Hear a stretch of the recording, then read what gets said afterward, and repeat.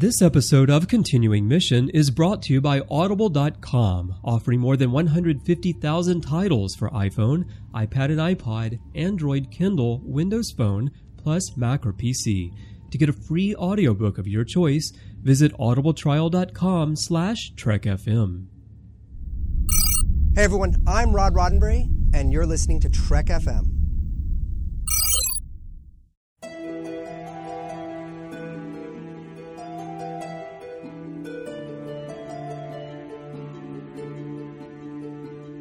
Welcome everyone to another episode of Continuing Mission, our look at the ways in which fans are keeping Star Trek alive.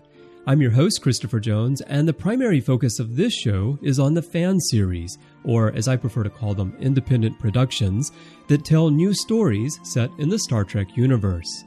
Many Star Trek fans are creative professionals, actors, writers, effects designers, many of whom worked on the shows that have Graystar screens for the past 5 decades. And the work they're now producing out of their sheer love for Star Trek is amazing. Case in point, Star Trek Continues. The series produced by Farragut Films picks up the original series right where it left off in 1969.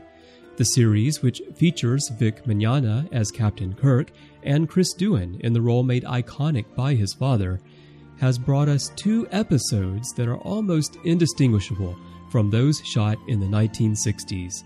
Fans are eagerly awaiting Episode 3, which has just finished filming, and today I'm joined by director and co-writer James Kerwin and first assistant director Chris White for a sneak peek at what STC's third outing has in store for us. Chris and James, thanks so much for joining me today. Chris, it's great to have you back on the network. It hasn't been long since we talked about Continues on the Ready Room, and I'm glad you could join me here on this new show. Yeah, it's I think the format of the new show is very exciting to those of us who work on Star Trek Continues, especially. And James, this is your first time joining us on Trek Films. I'm really, really happy to have you with us. Thank you very much. Glad to be here. So we're going to talk about something new today. Actually, Star Trek Continues, but we're going to talk about Episode 3, which I think a lot of our listeners are really itching to find out about. And I was looking at your Facebook page. You know, we're recording this show on April 3rd. So a couple of days ago, I was looking at your Facebook page, and I got to tell you, you guys pulled a really good joke on everyone with this whole mirror universe thing.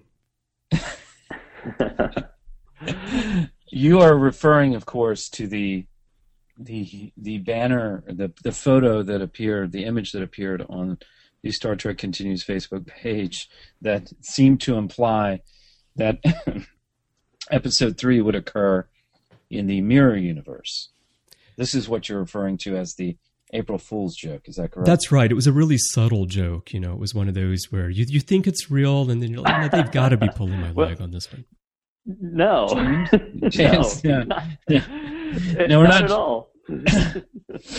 No, we can definitively say here on the podcast officially that Episode 3 of Star Trek Continues does, in fact, take place in the mirror universe that we all know and love from the Season 2 episode Mirror Mirror.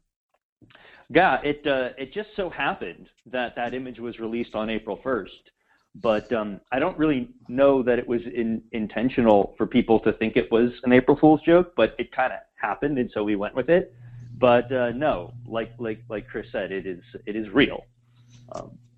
And James and I are living witnesses. We spent 10 days in Kingsland, Georgia, living in the mirror universe. So, yes. Yeah, it's burned into our brains at this point.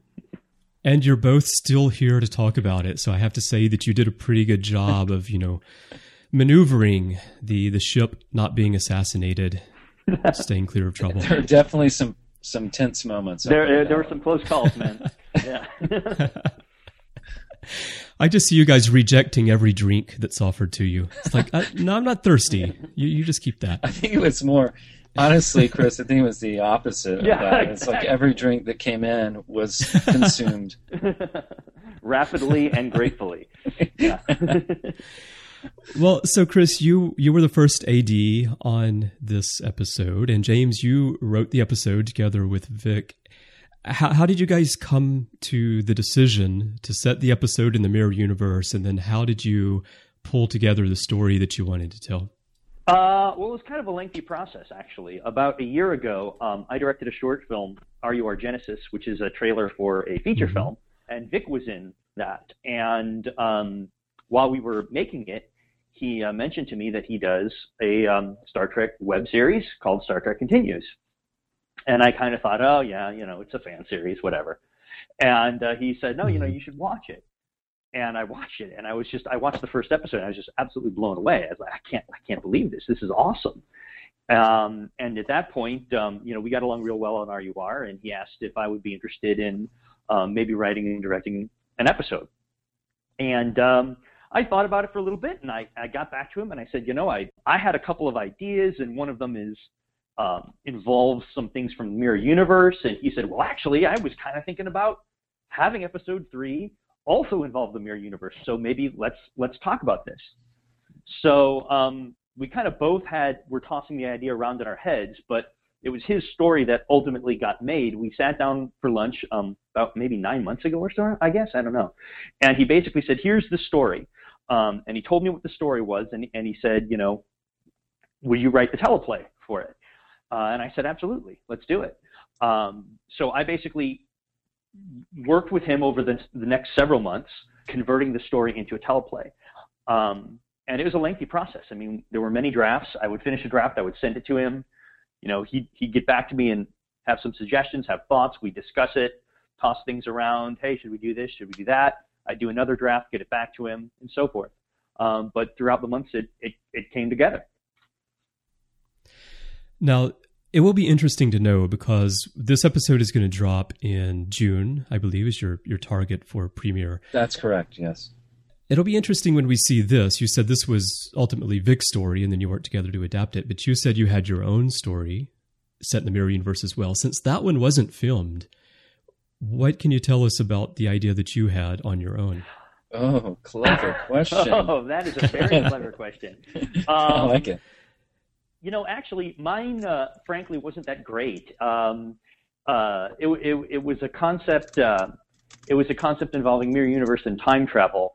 But I kind of didn't really like where I was going with it because I felt it was a little too close to the Enterprise Mirror Universe episode.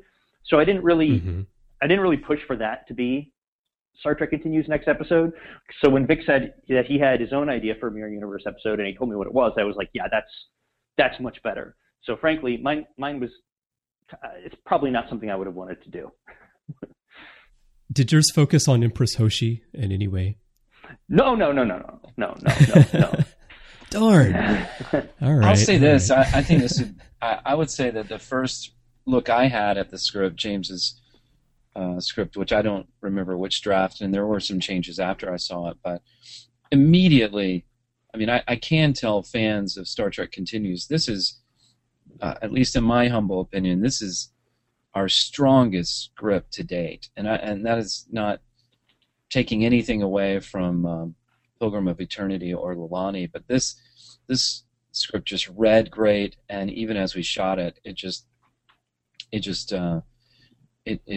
played great. There's great opportunities for our actors in this episode, and there's also, again, I'm not gonna give away any spoilers, but this is an action-packed episode, and it's the kind of, what I can tell you about the story is I think it is the kind of story that fans who, if you're a Mirror Universe, if you're a Mirror fan, especially that episode, this is a very fitting response. I don't know if I'd go so far as call it a sequel, but it's a very fitting story to follow that. I don't think that fans will be let down at all, and I think they'll be pleasantly surprised by a lot of the fun we have in the world.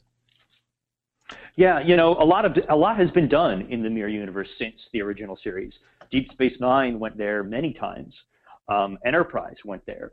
In some of the spin-off licensed media like Star Trek Online, some of the books and things like that, and some of the comics, they touch on the Mirror Universe a lot, even though obviously that's not all canon. But so people have very specific expectations of what the Mirror Universe is, and we didn't want to let We didn't want to let people down. At the same time, the concept of Star Trek Continues is we're doing a show that would have been done in 1969. You know, that's the idea. It's not references to other series later on or things like that. I mean, Star Trek Continues doesn't do that. This is genuine TOS, and I think fans will be pleasantly surprised at how genuine TOS this episode feels. Well, Pilgrim of Eternity and Lolani both stand up to their message, and the way they're written and the way they're executed really stand up to the best of the original series as it was shot at the time. So I have really high expectations now for what you guys are going to do in the Mirror Universe. Well, I'm glad you said that, Chris. That's flattering, and we appreciate that, and that's exactly what we're striving to do. I mean, that moment when you kind of forget that you're watching something new, and you really think exactly that this must have been kept in some archive, and I didn't see it. That's the feel. One interesting bit of trivia that I found interesting, that affected this episode was the tunics that we're familiar with, in the original series, the characters wearing. The first two seasons, the tunics were what was the material, James? Velour. Cotton velour. Cotton velour. Mm-hmm. And this was uncomfortable to the actors and hell on the wardrobe department. These were hard to keep clean and maintain the colors, and colors are fading. And so for the third season of TOS, they went to the polyester. It went to nylon. It was nylon. Yeah. It's not polyester? Okay. Some kind of synthetic fabric, the nylon. And so when we do Star Trek Continues, of course, we assume that we're in season 4, right, of the show. So we wear those, the season 3 uniforms. Well, as you know, Mirror Mirror happened in the second season. So, you think about going to the Mirror Universe and you think about the women's costumes being different.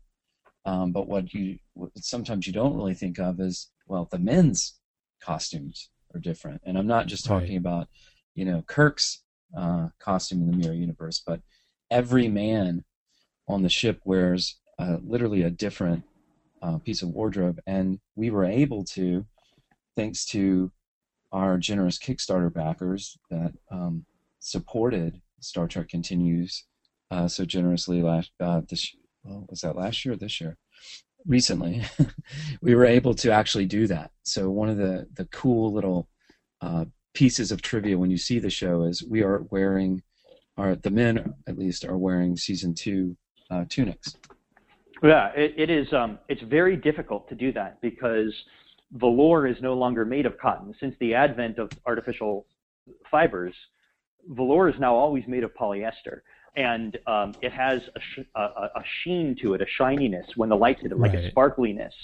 And we did not want that. We wanted something that looked exactly like the cotton velour, and that was almost impossible to find. But our costume designer, Ginger Holly, did it. It looks great.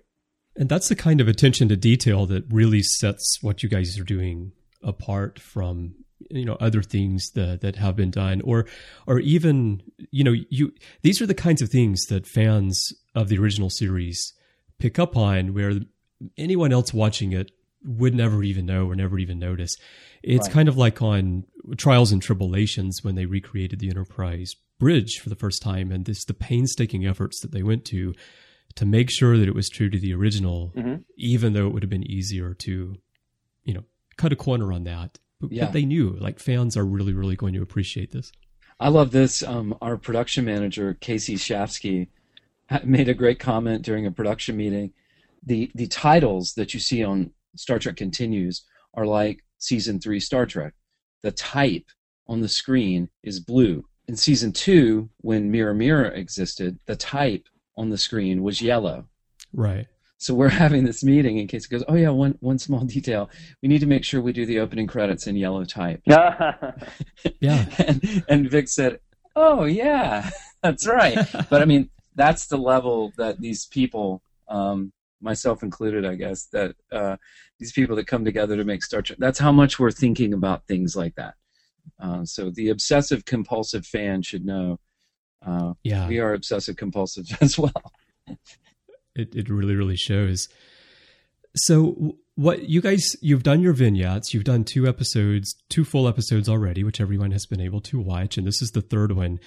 And Chris, you've been involved in directing on both of these. You were first AD on Pilgrim of Eternity, and then you directed Lolani, and your first AD on this one as well.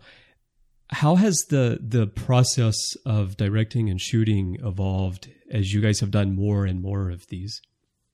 Well, we've been fortunate to keep the same core team together for each episode. Not just core actors, but Matt Busey, who's the director of photography, has been there every step of the way. Our makeup artists, Tim and Lisa, have been there. I think it's getting easier to shoot these episodes, frankly, because we know each other now. I'm kind of curious for James, just walking into the environment, like, what were you expecting when you were imagining going to South Georgia to shoot a Star Trek episode, and then how did that compare to what you experienced when you were there? I haven't asked James this, so I'm just curious about it. I don't know. It's hard to say because I've been directing for about 18 years now, and I'd never done anything in this world, in the world of fan web series and things like that. And at first, I kind of I don't know. I when I watched the first Star Trek Continues episode, my immediate reaction was, "Wow, this does not look like a fan film series. This looks professional." Right. And Vic said, "That's because so much of our cast and crew is. We didn't want to do something on an amateur level. We wanted to hire professionals." And so I didn't know whether to expect like a super Hollywood level of professionalism or just like a bunch of fans who don't know what they're doing. So I kind of went into it with no expectations whatsoever because I had no idea what I would be faced with. But it was a lot of fun, and it was a great shoot. It was very efficient. There's as with any low budget independent fan film series, there are budgetary hurdles to overcome that you wouldn't have on a studio television series or film. So that's always a little bit of a challenge. But it's also kind of a creative impetus to figure out clever ways to work around things, Yeah. So no, it was. I guess I would say overall that it's pretty much what I expected it to be. A lot of professional people working on something out of love and out of passion, without a lot of money to do it, but that's okay. What Star Trek Continues lacks in money, it's made up for in the work ethic of the people who are working on it. Let me ask both of you guys as creatives, because I'm also a creative. I'm a designer, and I know what it's like to work within those budgetary constraints that you talk about. And some of my best work and some of the work that I have won, the most awards for have been things that I did with almost no budget, because it really, really pushes you, to find a very creative solution to something. Working on Star Trek Continues, can you give us some examples of situations where, you really had to get your creative juices flowing in order to make sure that you could pull off the vision that you had, even though you didn't have the resources that you might have on a Hollywood production? I think that's a terrific question, and it really does go to process, which is interesting to me. I'm an independent filmmaker, and I'm always curious about how people make the most of their resources. I would say, and James, I'm interested in your response to this as well. The studio itself is the studio is a miracle and a lot of trouble. It's a miracle because there are standing sets that are essentially the same as what would have been on the sound stages that they shot Star Trek on in the 60s.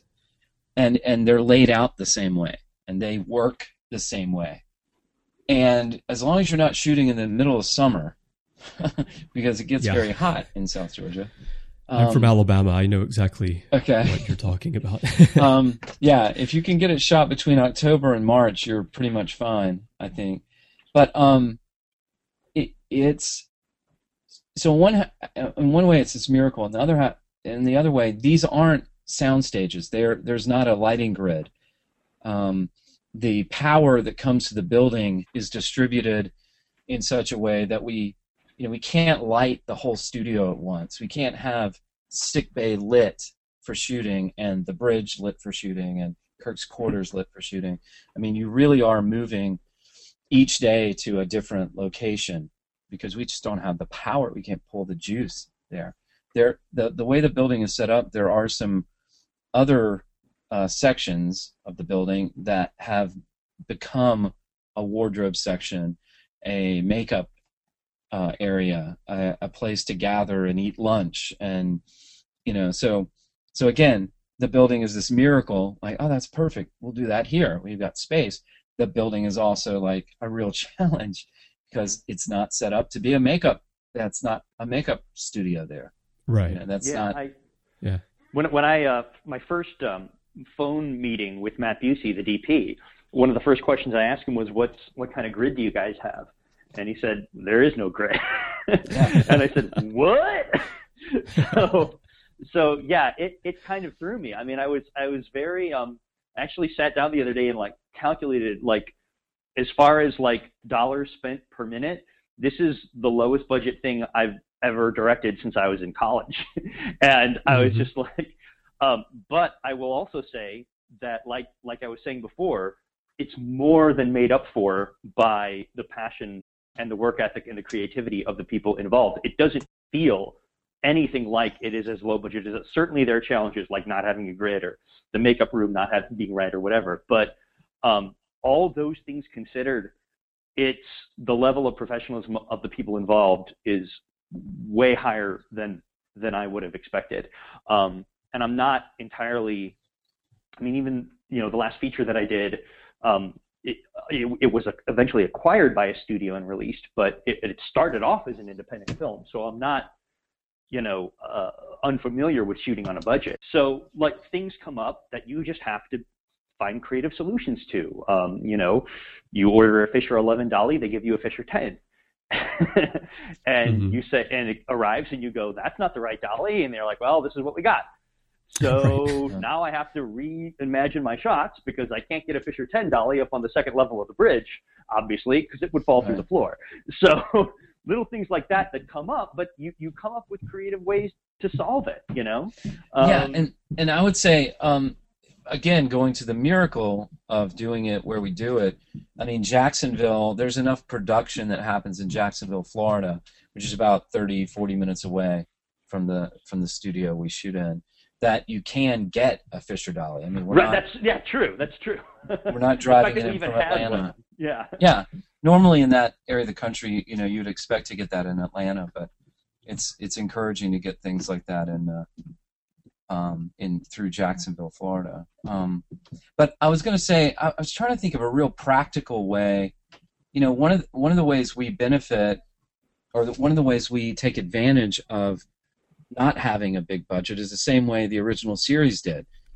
Right. A room that serves as a conference room for the executive staff on the Enterprise is also, the rec room is also the officers. What was that room in that we shot in, James? Is it called the officers' break room or the officers' club? Well, I don't know if we're allowed to say, but I guess we just said. Yeah, well, we've used, it's one of those. So there's your spoiler. Yeah. That set doubles and triples for several things. So that's a way you economize. We economize the same way they did. You see when you look at the corridor, there's one corridor.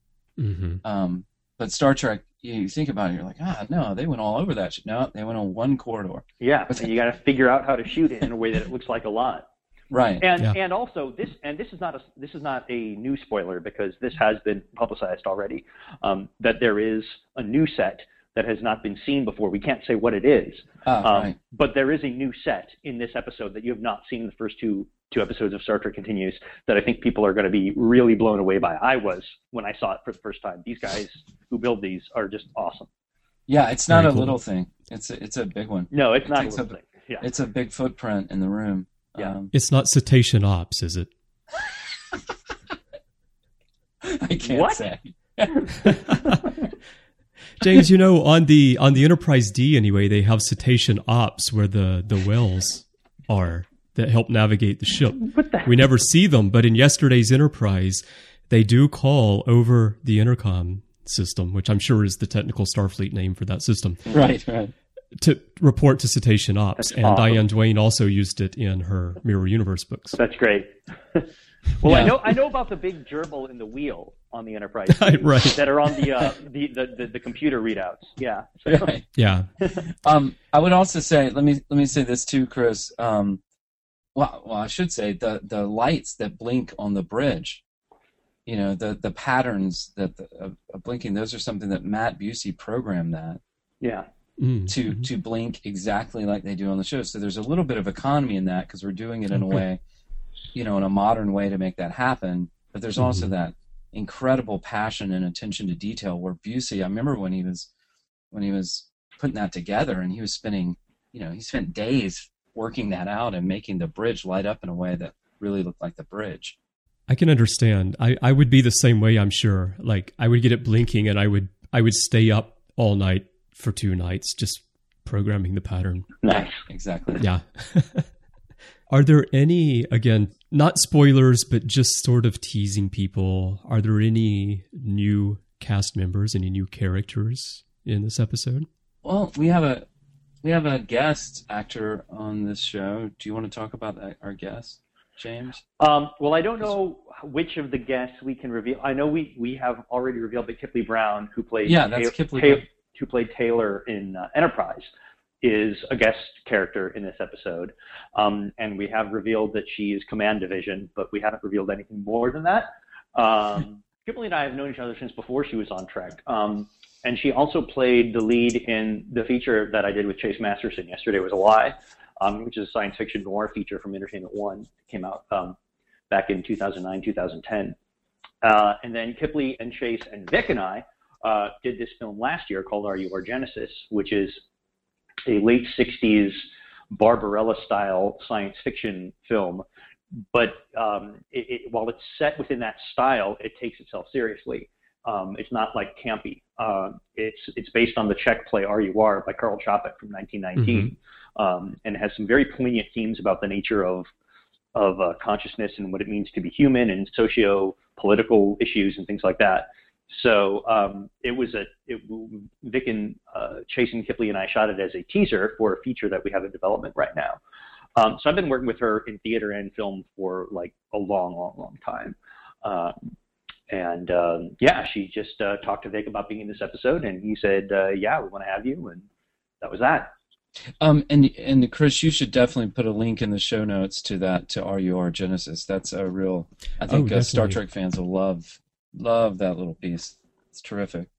Chris, this isn't a spoiler, but this is something that fans should know about episode 3. And maybe I think we talked about it in our last podcast, but Larry Nemecek is no longer playing Dr. McCoy. The role is being reprised by Chuck Huber, who played Dr. McCoy in the vignettes. And so in this episode, Chuck is there as Dr. McCoy. I hope that's not too big of a bump in the road for fans. A lot of fans maybe are used to Larry. Now it's back to Chuck Huber as Dr. McCoy. Yeah, because Chuck played McCoy in the vignettes, and then Larry played in Pilgrim and Lolani. Now, there could be some fan speculation that actually what has happened here is because it's Mirror Universe, that, there's some sort of transporter accident or something that actually transformed Larry into Chuck. We're going to use that. No, it's nothing. It's not. I mean, Chuck was our McCoy. And he had some availability issues for the first 2 episodes. So Larry stepped into the role, but then, Chuck became available again. And the role has always been intended to be his. if he's available. So Okay. so we were lucky to have him back. Yeah. I've got the idea for an upcoming episode of Star Trek Continues now. Okay, this is sort of like on Voyager when Neelix and Tuvok got merged. Two McCoys, Larry Nemechek McCoy, Chuck Huber McCoy, come together. I think we have something here. Yeah, I know both of the actors would definitely be willing to do that. Knowing both of them. Another thing, I don't think it's a spoiler, but it's just another one of those detailed things. You will, if you notice in the first couple episodes and the vignettes, Chris Doohan, who plays Scotty, which is the role his dad played, the way we styled Chris's hair was like a very early Scotty, I guess. Right. Yeah. Chris's hair is like the Scotty we know and love now. Is that fair to say, James? Yeah. There was definitely some effort made to bring his hair into line. So that's going to be new for this episode. Yeah. Very cool. Yeah. People by now are going, they will not tell us anything. They are talking about Scotty's hair. Look, his hair. Wait till you see the hairstyle. Yeah, well, give me more. Look, this was a big challenge, and Tim and Lisa really came through for us. Tim and Lisa are makeup artists, and this was a challenging episode makeup wise because, like Chris said, all of the cast is featured prominently in this. You've got Spock, whose makeup takes a while. We have, like I said, we have a few female characters in this, and as you know, in the Mirror Universe, the females don't wear a lot of clothing, so that makeup, there's makeup involved there, and so they really had their work cut out for them. Lots of people coming in early in the morning, lots of long hours to get this episode done. And I don't know if this is fair to say, because I love all of our actresses and even had a great time with Kipley, but I would say that when it came down to the female costumes on this episode, I thought Michelle Speck, who plays McKenna, hers is my favorite.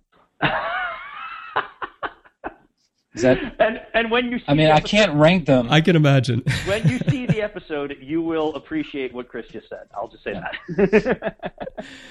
Yeah. I can imagine. I think her uniform was one of my favorites from the first two episodes. Oh, yeah. I'm looking forward to episode 3. Yeah. You talked about the hours that go into the makeup, and again, I'm amazed at how quickly you guys shoot this stuff, especially considering the resource constraints that you had. Now, you said at the beginning you spent 10 days in Georgia shooting this. You guys get everything in? Because it's not like, this is an episode of Star Trek in the middle of a series like The Next Generation or Deep Space Nine where, the machine is just running all the time. I mean, you guys have to all get set up, shoot this, and you do it all in 10 days. How do you pull that off? Well, I think there are a couple of pickups that we'll get sort of green screeny kind of things. Yes, there's two pickup days that have to happen. Yeah, very short though. Yeah. Yeah, just very brief. But we did get it in 10 days, and James, didn't you tell me our shooting ratio was 15-1? Yeah. Mm-hmm. Which feels very generous. I mean, most people who are directors would say, if I got a 15-1 shooting ratio, I've definitely covered my film, So, that's a very high shooting ratio for a television episode. We shot a lot of material in a very short amount of time, and even 2 of our days were even half days. So, that's right. Yeah, we got out early. So, but like I said, I mean, first of all, I have experience in the indie film world, so I do know how to shoot on a budget. And these guys, like Chris said, have been doing this for 3 episodes now. They're almost all pros. They know what they're doing. So while there are resource constraints, there aren't talent restraints at all. These guys know what they're doing. Yeah, and we'll start our days. We usually start the day around. Or we'll get to set. The earliest makeup calls are like 6:30, 7 o'clock in the morning, and we're usually wrapping out of the building by 7 or 8. So they're fairly long days, but most of the days, like James said, we got out early a couple of days. Yeah. Well, fairly long days, but I think that's still doing quite well. I mean, it's not. Well, there's always horror stories on independent films with no money where people go into these 14, 16-hour days, right? And that's just, to me, that's lack of preparation, and that can be overcome with good planning and a good plan. And James really had his plan down when we walked in the door every day. He made my job, the first assistant director is just, I'm running the set, making sure we meet the day, And so James came in and really knew what he was doing, how to plan each day. Yeah, when you're dealing with the mirror universe, there's a lot of challenges. I mean, if you watch the way Mirror Mirror was shot, it was lit more stylistically than most of the original series episodes. Just the lighting there is much, I would say, much more specific and more complex. So Matt definitely had his work cut out for him, but it's one of those things that you can't just do on the fly. I mean, you have to come in knowing exactly what you're doing. So yeah, I mean, I spent weeks planning out shot by shot what we need to do before I got down there. On the mirror universe, now, you can't really answer this question, I'm sure, without giving away too much, but I'm curious that Deep Space Nine, they went to the mirror universe roughly once per season. Yeah. And then Enterprise, they had their two-parter, and I believe they would have returned to the mirror universe in the 5th, 6th, 7th seasons if it had happened. Do you guys envision this as being an installment in Star Trek Continues, where maybe if you guys end up doing dozens of episodes, you might come back to the storyline again? I'd say yes, absolutely. I was having a conversation with Vic today, and we were talking about several things, but that issue came up, and yeah, I mean, to go to the mirror universe now is going to be something we can do. We have a lot of other stories we want to tell. Right. Yeah, we can. Yeah, it's. Yeah, it's funny because we had several people on set asking that, and media who were covering our shoot and things like that, and Vic's first answer was, well, no, I mean you can do this one time and then that's it. But so many people have responded so positively and said, no, you got to go back. Who knows? Yeah, and I think where this episode ends is kind of an exciting. It's a very exciting ending, and one that, to me, as a fan watching Star Trek Continues, I really think everybody's going to be satisfied with the ending, but going, I want more. Right. Well, and here's the great thing. Also, I want to say this about this episode, and I don't think this is giving any spoilers away. The thing about Star Trek Continues is, although it does not reference events in the subsequent series, Next Gen, DS9, Voyager, Enterprise, because our concept is this is happening in 1969. Those things don't exist yet. So although there are no direct references to that, we're also very careful not to violate canon that has been established by those series. So even if you see, for example, in the episode Lilani, there is a reference to the fact that 100 years earlier on the Orion homeworld, the women were the masters and the men were the slaves, but then there was a revolution. Right. Well, that's a reference to Enterprise. But they didn't specifically say, oh, this is what, it wasn't an overt reference, in other words. It's something that could have happened back in 1969. So the show is very careful about that. Even things like the holographic rec room, where, some people have said, well, there was no holodeck in the original Enterprise and, in Pilgrim of Eternity. Well, actually, that was one of their plans. If it had gone into a season 4, and it was actually in the animated series, they convert one of the rec rooms to a holographic rec room. So they're very careful about, some people have given flack for there being a counselor on board, but she's not just a counselor, she's a psychiatrist, and there were ship psychiatrists in the original series. So all of those things are actually very accurate without violating canon. And I think with this episode, I think fans will be very pleased that while not overtly referring to things that happened in Deep Space Nine in the Mirror Universe, or what they established and so forth, we also don't violate anything. If that makes sense. Yeah. Is that fair to say, Chris? I think. Oh yeah, definitely. Yeah, I loved that you guys had the holographic the holodeck scene at the beginning of Pilgrim. And Doug Drexler was actually on this show and told me the story about how that scene came about in the first place, and you know, his conversation with Vic and all. But it was really cool because, like you said, it was in the animated series and it was a concept for TOS. And the thing is that so many fans haven't seen the animated series and they don't really know that that was there or what the plans were. Plus, the way that you guys portrayed it was really nice. You know, it wasn't the TNG era holodeck. It was like, here's something we're trying to make, and it's not really very advanced yet, and it's not polished yet. We got to get the kinks out. The thing that impresses me most about the creative team that puts together Star Trek Continues is these are people that have much love for Star Trek, not just the original series. These are fans of everything Star Trek, but they have such good taste. You know, they know how to do. You know, some people use the term fan service pejoratively, like, oh, that's bad. That's just they're just trying to kiss up to the fans or something. As STC knows how to do that in a way that's really clever and artistic and story motivated, so it never feels like you're just getting hit over the head with it, you know. And I really appreciate that, and I think a lot of our fans and followers appreciate that as well. Yeah. Oh, definitely. Well, let's talk about the premiere of this episode. I mentioned earlier that it drops in June, and you guys have something really exciting planned for the premiere. The episode is going to premiere at Supernova Pop Culture Expo in Sydney, Australia, sometime between June 13th and 15th. I think it's the 15th. I think the 15th, so that's I'm the not last sure, day. But I think they said yeah. And I don't know if are we also going to Perth, because that conference also. Okay. Yes. Right. So, I think pretty much everybody in the cast, the main cast of Star Trek Continues, is actually going to be there. Almost all. Almost all. Yeah, almost all.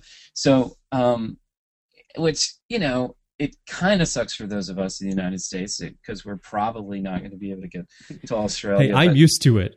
I'm in Japan. I never get to see anything. But for fans in Australia, holy cow, this is just, you know, the mother lode of Star Trek Continues. They're all coming.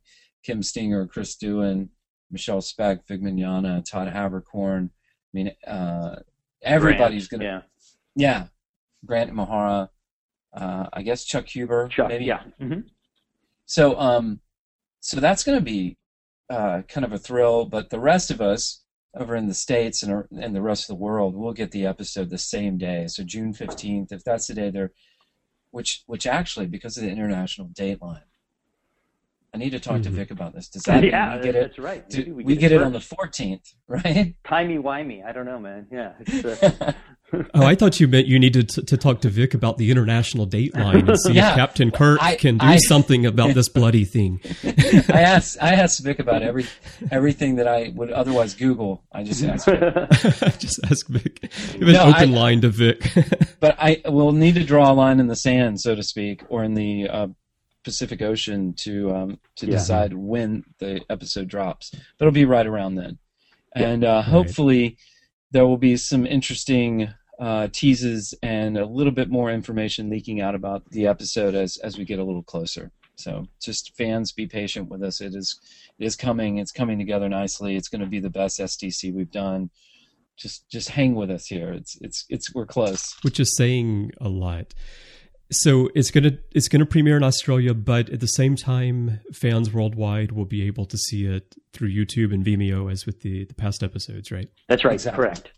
Awesome. I love it. I have Apple TV connected to a display on my workstation here, and I just go to YouTube or Vimeo, pull up Star Trek Continues. I've got it playing full screen. I don't even know that I'm in YouTube. Yeah. Vimeo. It's amazing. Yeah, and it's great. It's good. It's high quality, and it's there's we pay a lot of attention to shooting things. Like I was saying before, I kind of alluded to this. The way that things were done in '69, it's shot in a 4:3 aspect ratio because that's how TV was back then. Yeah. It's shot. Obviously not with the kind of film cameras that they had back then, but it's shot with similar lenses and the angles that we use. And the moves that we do and things that we do, we're constantly saying to ourselves, every decision about a shot is prefaced with, would they have done this in TOS? You know? So that I think gives it, and the music that Vic puts in it, you know, it gives it that feel that this is just, like I said, this is just a season 4 episode. And if there's a question about should we do this or that, we can pull up any screen grab from any episode, or literally right there in the studio watch any episode. And so if James is saying, I want to do, you know, a slow push into Kirk, but I'm not sure how high the camera is in relation to his face, say, then we can pull up every time they did that. And Matt Busey can say, hey, that looks like an 85 millimeter lens they have on the camera there. And, oh, look, they do a little slash of light right across his face, so let's get that thing. Mm-hmm. So, I mean, that's really the way a lot of this work is. It's, I like to say, museum quality recreations of Star Trek, and that's the way a lot of scenes are shot. It's a style of cinematography that you haven't seen in a very long time, and one of the reasons for that is that when the original series came out, so many people still had black and white televisions. Right. So there was kind of a weird merge between older black and white noir style lighting, in which you can't differentiate things with color. You have to differentiate them with lighting contrast. There was a hybrid between that and really bright, really poppy colors for people who had color TVs. Just to know, well, this is why I spent money on a color television. Look at those reds. Right. So they shot it in a way that would read really well in black and white and also really well in color, which is never done anymore. You know, if you take any color television show or film today and desaturate it into black and white, it's going to look like crap. You know, if you shoot for black and white, you shoot for black and white. If you shoot for color, you shoot for color. Well, the original series shot for both. And that's why it has this very distinct, unique lighting style that we replicate in every way that we can. So tell people, when you watch Star Trek Continues, turn the color all the way down on your television and watch it in black and white. Well, you can, and it'll still hold up. I'll say that. Well, that's my point, is it'll still hold up, right? You know, try it. Well, watch it both ways, but I know what you're saying. It's what really stood out to me watching Star Trek Continues for the first time, was that because we watch all these modern television shows that are shot today with HD equipment, and you know, our televisions are HD, and there's a certain feel to those things that it's just different, especially from the stuff that was shot back in the 60s. And somehow you guys, I say somehow, you're telling us, but it's the fact that you guys recapture that so precisely is very, very impressive. And the costumes, you know, you don't just walk into the studio with, well, he's wearing a red shirt, so put a red shirt on him. There's a kind of red that will look a certain way under certain lights, you know, certain kinds of light, and then that red is then further in post. You know, there's color correction grading that's done to really make the color look like Star Trek. So. Yeah, in post, Matt messes with the color grading to simulate the look of 1969 film stock, which picked up color in a very specific way, unlike modern HD video does. So when colors of costumes are being chosen, it's not only, like Chris said, it's not only how it looks under the light, but it's how it's going to look after it is graded to look like 1969 film. So you have to have all that in your mind as you're planning everything out. Well, and this is not meant to be a discouragement for people who shoot fan films or Star Trek fan films, for that matter. But with Star Trek Continues, we do have the set that is really, you know, the Star Trek set. But if you just walk in the room when it's unlit, you're just in a metal building with something that looks like a Star Trek set. It doesn't look like Star Trek. You can't just pop out your iPhone and start shooting video of yourself in a gold tunic and you're Kirk. You know, there's a lot that goes into making it look that way. Speaking of gold tunic and attention to detail, this is my challenge to you guys to prove how much you pay attention to the details of the original series. In a future episode, I want to see Vic go into a turbo lift wearing the gold tunic, but I want to see him come out on the bridge wearing the green tunic. Wrap around. The wrap. Yeah. Charlie X. Right, yeah. You know, I mean, it's interesting. Vic and I have had conversations about this, how many inconsistencies there were in the original series, or when they would flip a shot. So McCoy's Arrowhead would be on the wrong side of his shirt, or whatever. I mean, they did that very often back then. It's something that we try to avoid. Like making deliberate mistakes because it's the way it happened back then. We don't really do that unless we absolutely have to.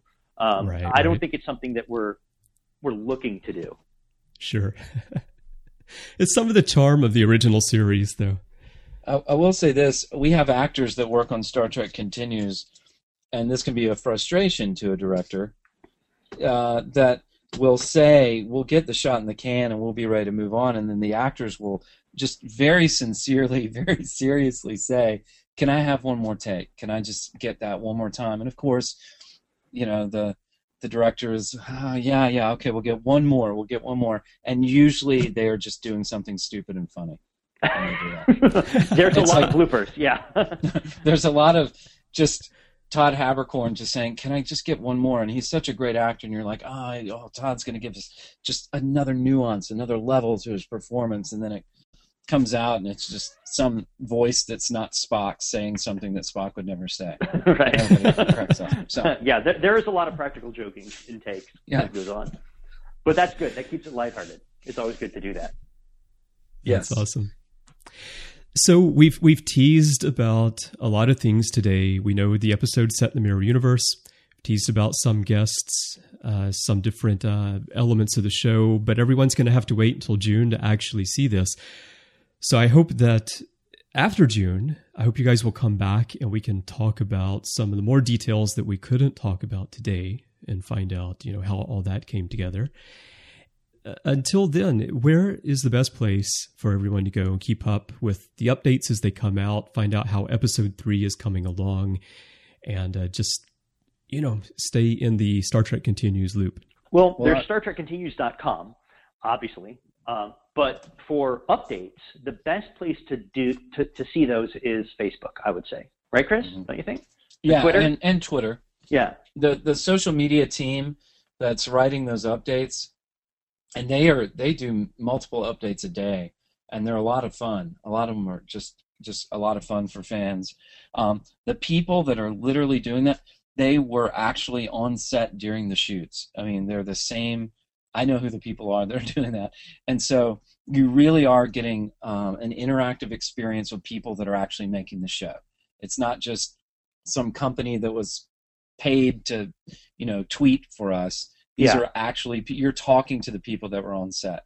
Mm-hmm. So if fans, and they're pretty, those folks that do that, they're pretty tight-lipped, but have at them. Get on those pages and try to tease some spoilers out of them. I challenge you to go on there, see what you can get out of them. They're human. Excellent. They have their weaknesses. Maybe you'll blow it wide open and find out all sorts of stuff on the Facebook page. Yeah, it's a good thing Facebook added the ability to edit posts now, right? Yeah, in case someone spills the beans. Yeah, and you need to go back. Well, and we were talking about Instagram's a great social media tool.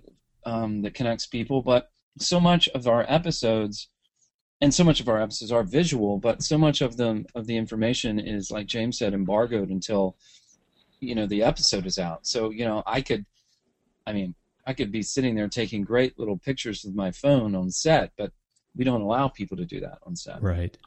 Yeah. So it's not that great of a medium for us. So Facebook and Twitter, though, are great. Yeah. Excellent. And you can also follow, most of the cast members have Twitter accounts. I think everybody does. And I know James is on Twitter. I'm on Twitter. Find us, follow us.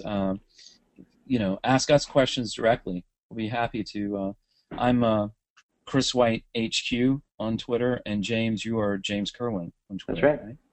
So find us and hit us up. Ask us those questions. See if you can tease some facts out of us. Sounds great.